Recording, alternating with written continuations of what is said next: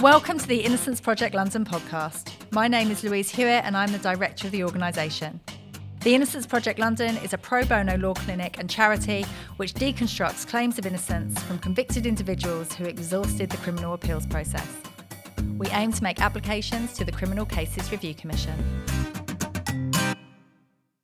My name is Dean Gillispie. I live in Fairborn, Ohio, where the airplane was invented. Hi, I'm Pam. I'm Pam Montague. I'm Dean's partner for 9 going on 10 years, which I had to remind him of last night.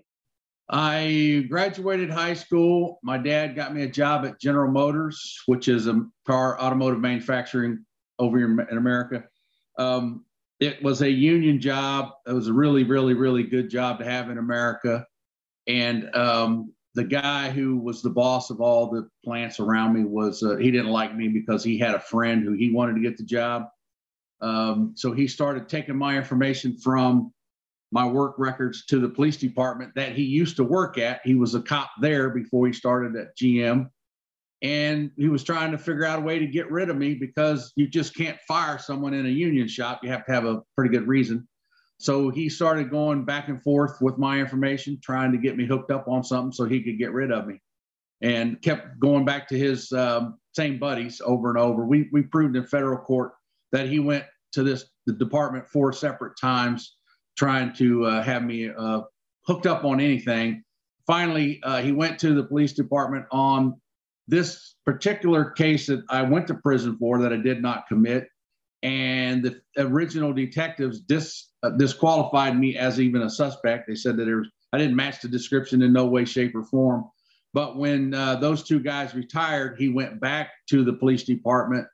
And at that time, his best friend's son was a detective there who was the chief of the police department. His son was now a detective, and he took it to him, and they formulated pretty much put a plan together to get me set up for all this stuff. And that's how it went down.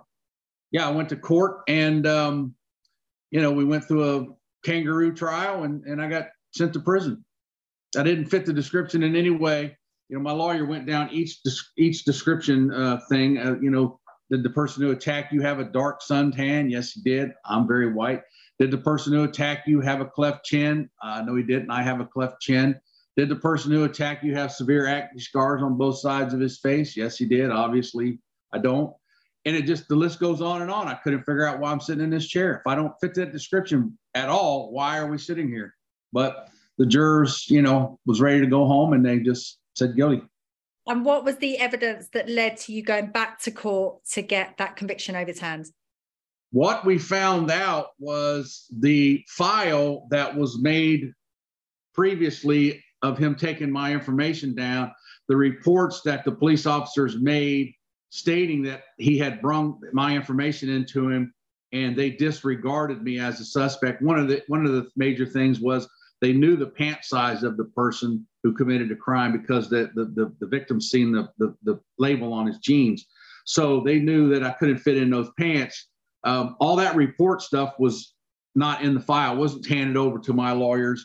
It wasn't handed over to anybody. It was just sanitized from the file. He basically just started a whole new file on me. So we got with the 2 detectives who did those reports, and they came and testified in a federal court saying that, yes, we did check this guy out for previous inquiries from another person, and he did not fit the description. We made a report, we put it in the file, and that was that. So that was missing. That was one of the other things that were missing in the file that caused the federal court to throw the case out, and then supposed to, want to retry it, but it ended up getting completely thrown out. I just want to take this opportunity to thank our production partner and sponsor, Jano Media, for their support in delivering this podcast. They've helped us to facilitate great conversations that connect us with our audience, and their skills and expertise mean we can concentrate exclusively on generating great content to engage, inform, and inspire.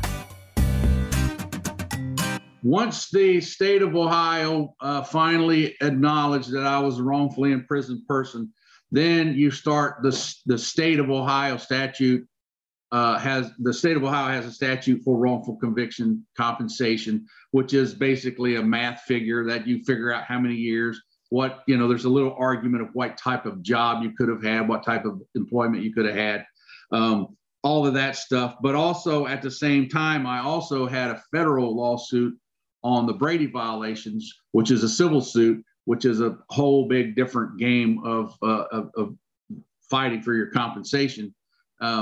So the December 9th thing set me up in motion to start for the state compensation, which I just got about 3 weeks ago. And how difficult was that compensation process? State compensation was more of a paperwork thing. It was arguments on what type of employment I would have had, which both of the jobs that I had on record were both union jobs with high-paying jobs. And so there was really not much to argue about. All the stuff that I'd done in prison was high-skilled stuff I'd done for community service, which was very well documented, which is a high-skilled, high-paying stuff also, which helped to bump my compensation up with that. But the federal civil suit was one of the most miserable times of my life because I knew what was at stake. And, I had to go back and relive the whole entire case from the beginning. And the lawyers kept saying, you're not on trial, but we're starting from the very beginning and we're going through the whole thing. Yeah, I am. And that took, was a week of preparation and 2 weeks in trial in a federal court. The PTSD was overwhelming. You go to prison and you live through that place. The PTSD is just unbelievable. And then once you go back and have to relive each of it every single day for 3 weeks on end, it's from sun up to sundown. It's hard. It is hard on you mentally to get through that. And I tell you, it was terrible. It was miserable, absolutely miserable time. And Pam, as Dean's partner, how was that for you? The thing too is that I came in after he got out and I did not know anything. I did not know his family. I had no, acquaintances of what he's about and who he is. Not that changes anything, but it also kind of puts me at this part of an outsider reading it in a newspaper or hearing it, hearsay. There were things that happened that when he feels out of control on the phone, technology, that would happen. But I think my first case was when he did his deposition for the federal trial and how that impacted him physically, that he could not function. And it took him a long time mentally to kind of come back from that. And he was speaking in Barcelona and at that time, and he was able to do all of that, but it really did. It impacted him. And that, I think, kind of made him more aware of it too. And the pieces that are in place now for the PTSD knowledge for him, he was able to use during the trial. Every time they changed the tape, I had to go outside and throw up. And I almost threw up in the room. I literally went from, as soon as they shut the tape off, ran outside out the front of the building and just threw up. And that didn't stop for 4.5, 5 hours of that. And then finally, the last couple hours, I was able to kind of get a grip of things, but it was unbelievable. That deposition was unbelievable. And then get on an airplane the very next day to go to Spain and speak over there was just, and I was miserable. I was terribly miserable. And he didn't understand it either. No. That was part two. He wasn't understanding what was going on. That it was really confusing. It was a confusing time for both of us because I thought he just had it all together, and then just to see that impact on him that I didn't expect at all. So we have a lady, Donna Mayerson, who is a psychologist who has come on board with us. And now, I've learned and understand what was going on at that time. Basically, you go into this prison and you got to figure out, I'm in a close maximum security prison, which is extreme violence. You got to figure out what you're going to do. And I was listening to a lot of music and I just started doing art. And I was doing art out of found objects and just trash and anything I could pick up and turn it into something. And I started doing that while I was sitting in there and sending it home, not thinking nothing of it, just thinking, man, that's cool. And once I got done with it, you just got to leave the institution immediately. So I'd send it home and I'd start another project. And I just got lucky when I came home that a lady was interested in it. And she wrote a book about prison art. The book is by Dr. Nicole Fleetwood, Art During the Era of Mass Incarceration. And it's all about all the different types of prison art across America and the world, actually. And she said, hey, I want to put your stuff in my book. Okay. And then the next thing you know, the book was a humongous hit. And ended up, we had a show at the Museum of Modern Art in New York. And now I'm a big-headed, big-time artist. And I like to brag about that. I did get my state compensation, which is separate from the big one you've seen in the newspaper. That's separate. That's totally separate. But when I do get my big one, I have to pay back the money to the state. How does that work? Yeah, it's an offset provision that they protected themselves with. If you win a civil suit, you have to pay back your state money. Oh, well, that makes a lot of sense, doesn't it? No, not at all. That's a crazy situation. That means you don't get any, you get very little compensation then for what is not your fault. You got that right. Because you've seen the verdict, which was they said that the cop done wrong, the town done wrong, and the damage was $45 million. But I've got lawyers who get 40% of that. That's $18 million. Then I have to pay the state back the $3 million that I get from them. So now I'm at $24 million. That sounds like a lot of money, and it is a lot of money. But I'm going to tell you something right now. I would not go to prison for 20 years for $100 million. Nobody that has ever stepped foot in one or ever lived in one will ever take any amount of money to go through that again. So the money, it's not going to fix anything as far as what was taken from you. 25-year-old you sitting in prison would never have thought that your art would end up in MoMA, and look at you. And that's brilliant. And the minute you start talking about it, no wonder so many people fall in love with you, because you can't not be captivated by the way you tell your story, Dean. I tell you what was real interesting was the artwork.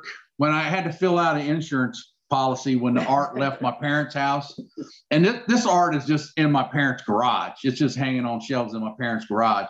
And when I filled out the insurance thing and signed it, I took it into my dad and I said, look at this. This art, these 5 pieces that are going to this show in New York are more than your house. So don't forget what you got out there. So then what happened was when the art left MoMA and went to the next location, I had to fill out that insurance thing again. It doubled because it was at MoMA. Yeah. So I said, well, now you can buy 2 houses. I like the part where you're talking about the other people on the panel, the other artists. I was talking about where their art has been on display and what museums. And that was before the MoMA show. I was I was at Rutgers speaking about my art with Nicole. She was right before she was writing the book. And I was on a panel, and the first guy that got up, he had art at Smithsonian and all these other famous museums. And I was like, wow, this guy's for real. And then the next lady who was on the panel with me, she got up talking, same thing. She had stuff in all these museums and different places, and some of these big buildings and companies had bought her art. And it was my turn to get up there, and I said, I'm on the wrong panel because all my stuff's in my parents' garage. I don't think I'm supposed to be here. If you want to get into this work, you have to have big, strong passion for it, because it is a very defeating work. There's a lot of roadblocks in America here. These people that are in this justice system do not want to change their mind. They swear up and down that nothing was done wrong. And we've proved it thousands and thousands of times that there's a whole lot of stuff done wrong. There's no doubt several people have been executed for stuff they didn't do. And you have to sit and watch these type of things happen right in front of you and have the passion and tenacity to just keep driving on. You have to keep driving on, because every move that you make doing this work is another little spot up the hill that the rock gets pushed. And eventually, if everyone is pushing on that rock, at some point, we're going over the top and it's going to roll back down on them. And that's what you got to fight for every day. You got to always remember at some point, something is going to change. Thank you for listening to this episode of the Innocence Project London podcast. If you would like to hear more conversations like this, you can subscribe on Apple Podcasts, Spotify, or wherever you get your podcasts. See you next time. At Jano Media, we recognise that great content has the power to create impactful and positive change for lives and society. Whether that's video, live streams, photography or podcasts, partnering with us will enable you to harness the power of content to engage, inform and inspire. Reach out to us today.